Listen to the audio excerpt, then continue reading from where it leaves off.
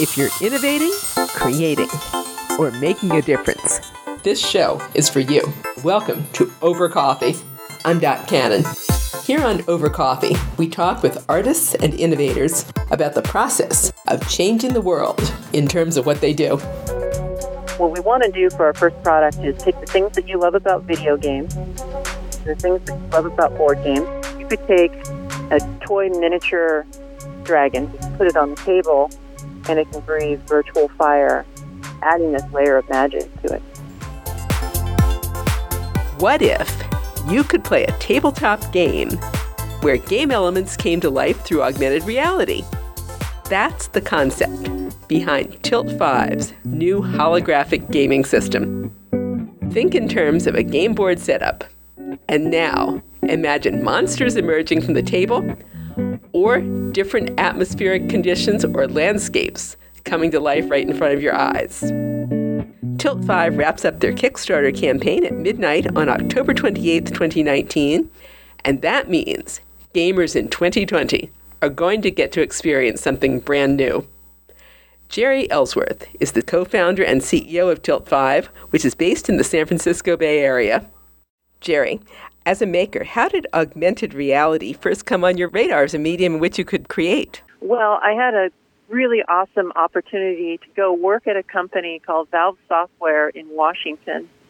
And so this company hired me to put together their research department around hardware, and they gave me the task to put together a team that would find ways to make games more approachable for a broader audience of all ages and all genders. And it was there where we started researching various ways that you could interact with games. And we did a lot of fundamental research around virtual reality, augmented reality, read people's minds with cameras and sensors, and we fed that back into games. And I like to say that I probably got a look about 20 years into the future just through these brute force experiments that we're doing, and that's where I got hooked on augmented reality, and I've been working on it since. So I've probably been in this space for about 8 years now. Wow, you're almost scaring me when you said you were able to read people's minds. It is literally scary how accurately people read people's minds as far as their emotional state. And this is a whole other topic. If you are digitizing people's world, as they're walking around and understanding what they're looking at and their emotional state, it's like having a like button on everything, in your world. And certainly some of the big companies that are out there trying to hoover up all of your personal information and understand all of your weaknesses to advertise to you are working on this technology. Really scary stuff. Really scary. Wow. As the hair raises on my arms here, how'd you first come up, though, with the concept of Tilt 5? Well, Tilt 5 came out of those early experiments at Valve Software because we had that mission that we had to make an inclusive gaming system that anyone from grandma, grandpa, all the way down to grandkids could play with. Tilt 5, that just remained with me and remained with my team, that we needed to find a system that brings people together and that is really very approachable.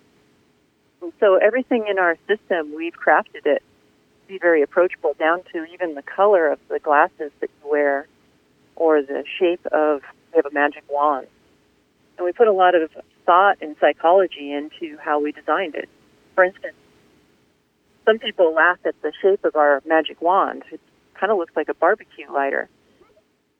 But that's not a mistake at all. That was very carefully crafted, just understanding how people interact. Like, ever since we were little kids, we know how to pick up a stick and poke something with a stick.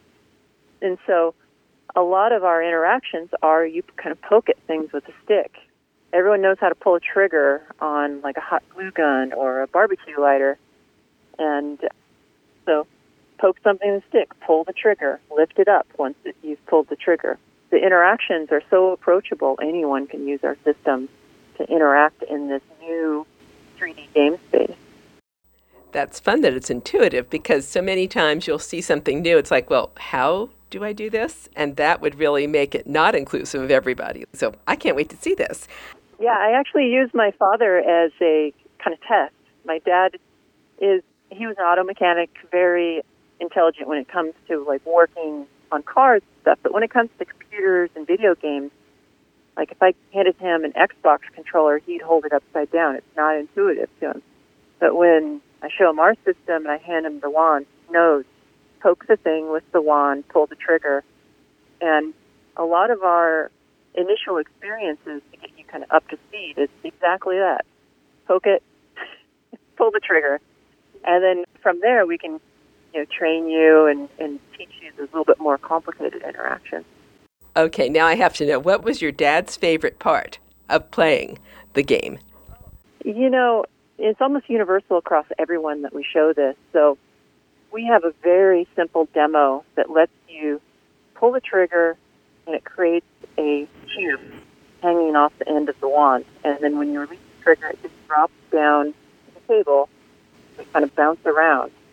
And so there's no real gameplay to it except for it's just completely physics and randomness. So you drop a bunch of blocks and you stir them with the wand. So when the wand touches them, they get pushed around. You can pick them up and then re-drop them, or you can create more blocks.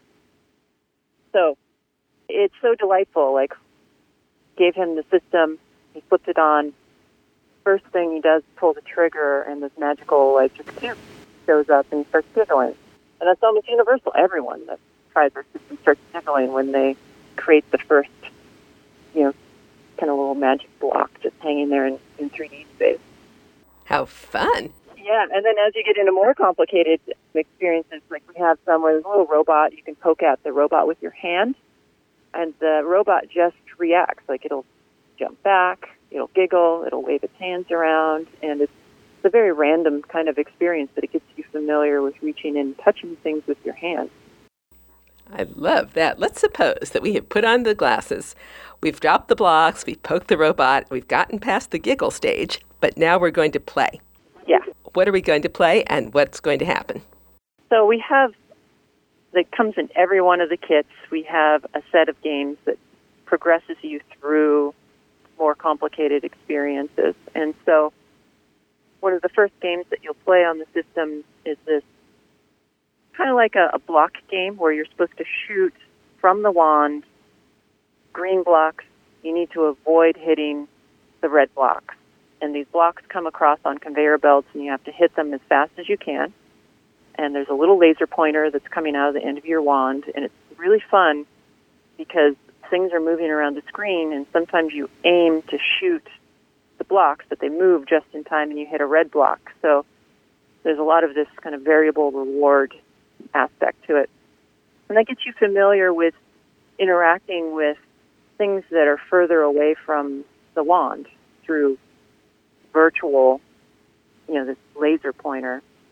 And then you'll progress to another game. We have a game where you have little kind of cute alien creatures that have landed on your table, and they're kind of shooting these missiles up towards your face. And you have to just move your head side to side so it doesn't, the missiles don't hit you. And that gets you familiar with, how you can move around and interact that way. And you kind of dip, and dodge. And then we have some card-based experiences where you pull out the playing cards, and you can drop cards down, and as you put these cards down, they change this fantasy dungeon scene where you have some bad guys that are running across the dungeon, and you can drop these cards in to protect your monument at the end of the table. And so that's the progression we take you through. It's a little bit more complicated each step of the way through, so you get comfortable with all the different ways you can interact. Then once you're through with our introductory games, then we have a whole litany of content that's by third-party developers. And so some of the more exciting ones for me is we have Fantasy Grounds, which is this platform for role-playing games. And it has 1,000 different adventures, over 1,000 different adventures. And then there's another partner, Tabletopia, which has hundreds of licensed classic board games. We also have like pure video games too. So folks that just love video games, we have puzzle games, we have action games, a lot of content that you'll be able to get with some from third-party developers. Wow, how much fun. Yeah. You were mentioning how you could have some really special effects happen in a game. We did a previous interview and my computer was not cooperating, I was sorry to say. So I wish you'd tell me about that again. Yeah, so there's some interactions that are really unique to our system. And so one of the concepts that we've come up with, it's kind of our thesis, how we think about all the content we get, all the interactions we create, and how we build the system is what we want to do for our first product is take the things that you love about video games, the things that you love about board games, and you don't have to be a board game person or a video game person to participate. But we bring these like virtues of both gameplay styles and we blend them together. And so there's these beautiful things that can be applied over the top of, say, traditional board games. So you could take a toy miniature dragon, for instance, a little plastic dragon, you put it on the table, and it can breathe virtual fire, and you can see that virtual fire breathing out of this, adding this layer of magic to it. And if your friends can't be there with you to play in person, you can take your game board and connect to their game board. And so using that same, kind of overlaying graphics on things, you take it to the next level. You put the toy dragon down, the miniature down, physical on your side, but it becomes a hologram on their side, and they see a virtual representation of your dragon that's breathing fire, completely virtual. And so our objective is to try to make it feel like even if you're apart, you still have that intimate connection and you're playing together. And then there's these theatrics that you can do that are really exciting. So like the role-playing games, you have your game master or your dungeon master that's running the game, and they can set up some theatrics in advance. So things like they can wave their hand over the game board and say, an eerie mist settled into the village. And because we can track your hands with our system, literally an eerie virtual mist will emit from your hands and settle down into this little virtual village that's present right there on your table. And then your friends sitting around the table will see this happen. Or if they're at distance, they'll see a virtual version of your hand, and then the eerie mist will settle out. How many people at once can be playing this? There's any number can sit around the table and participate, and in theory, any number of folks can log in remotely. It's really up to the game developer to choose how many players they want to support. So all of the provided games that we give are multiplayer, so they range between 1 to 6 players. This is going to be a blast. Yeah. What would you consider one good creative mistake that you'd warn other makers away from as you were developing Tilt 5? Well, I made a ton of mistakes throughout the years. And what's funny is, in my 20s, I thought I knew everything. And I made a bunch of mistakes. And then in my 30s, I'm like, okay, in the 20s, I didn't know anything. Now I know everything. Now I'm starting, I'm in my 40s and just realized that I didn't know hardly anything up to this point. I think probably some of my biggest mistakes is think that I know everything. But maybe more concretely for Tilt 5 and like developing all this augmented reality, I think one of the biggest mistakes that I made early on was instead of focusing on one audience and one segment, I was creating technology for technology's sake and trying to convince the world that it would apply to everything in their life. So with Tilt 5, now that we've really focused on, hey, we can make a magical game experience on your table, it's a much easier message, and it's a lot easier for us to focus and succeed. Jeri said Tilt 5's original Kickstarter goal of $450,000 was reached within the first 17 hours of the campaign. But the campaign continues through Monday night, the 28th of October at midnight, and the new stretch goal is now $2 million. Not because of the money, but because that figure, would be an inspiring one for Jeri and her team as they prepare to ship the world's first holographic tabletop gaming system in 2020. What was one of the best creative challenges you had as you were developing Tilt 5? For me, I think the most creative challenge was to come up with these new optical systems. I'm a self-taught engineer. I never went to college for any of this. And so my whole career has been teaching myself how to do business, how to teach myself do electrical engineering, mechanical engineering. And for this project, I had to learn a lot about optics. And optics is not an exact science, even though you think it should be. So there's a lot of non-intuitive things about it. And so some of the discoveries that we made around the optics were made just pure accidents by trying a bunch of different things. You know, photons kind of want to do what they want to do, and they're not super easy to model in simulations and actually be able to see what the end result's going to be in a simulation. So sometimes you just have to get in there, get dirty, start working with the real optics and see what happens. So inside of our headset, there's a couple optical components that I had a big role in. So we have these extremely small video projectors. They're incredibly small. But the first projectors that I put together, I actually put together on my coffee table in my living room out of pieces that I pulled out of point-and-shoot cameras that I dissected to get really tiny lenses. And I hot glued them together. And I actually made a pretty small projector that worked. And so when it was time to refine it to make a product, I hired on a firm that's what they do, is they design projectors and cameras. And they came in, they took a look at my prototype that I built, and they're like, well, this is a really great experience. We're sure we can improve the fidelity and the quality of the optics. So they went off and they did a new design, and they came back, and the design was really big, physically big. I'm like, oh, well, that's not going to work because our glasses need to be really small. And so I asked them, do you mind if I just look at your design and let me just work with the simulations? And so I went and got a free tool that's used for education, not even professional at all. And I modeled their lenses, and I just started playing around and doing some experiments on my coffee table. And I came up with this completely new design with lenses in kind of non-intuitive places. And it looked like it was going to project correctly in simulation, and my prototypes looked like it worked. And I sent it back to them. I said, very humbly, like, I'm not sure if this is going to work or not. You're the expert. And they kind of scratched their head, and they're like, wow, we had never thought about putting lenses in those places before. But yes, it would work.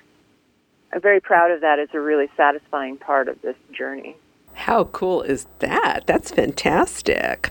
Yeah. Of course, people listening right now are going to want to know, where can they find out more about Tilt 5? So to find us, you can go to our website, www.tilt5.com. Spell it all out. Do a search on Google. You'll probably see our Kickstarter come up if it's still within this window of time when the Kickstarter's still running. Encourage you to back the project. It's really something special. I think you'll like it. And if you want to find out more about me personally, I have a YouTube channel which is full of projects that range from hardcore science that you can do at home to art projects to even videos of me walking out to lava flows in Hawaii and scooping lava with shovels. So you can find out a bit more about me there. Twitter's also a good place. I like to communicate directly with folks on Twitter. So tilt5.com to find out about the Kickstarter campaign and about Tilt 5 itself. And then your YouTube channel, which I saw earlier today. Where do they find that? Jeri Ellsworth. It's a really original YouTube name. And my name is spelled Jeri, Jeri. So that's probably the trickiest bit of it. And then Ellsworth with 2 L's, and it should come right up. They'll see that you have a chip named Archie in your glasses. I thought that was kind of fun. Yeah, we try to have a lot of fun around the company. We we just made the pact before we started the company that I would remain CEO. I would be the vision of the company. We would be very candid and open with our users and our fans.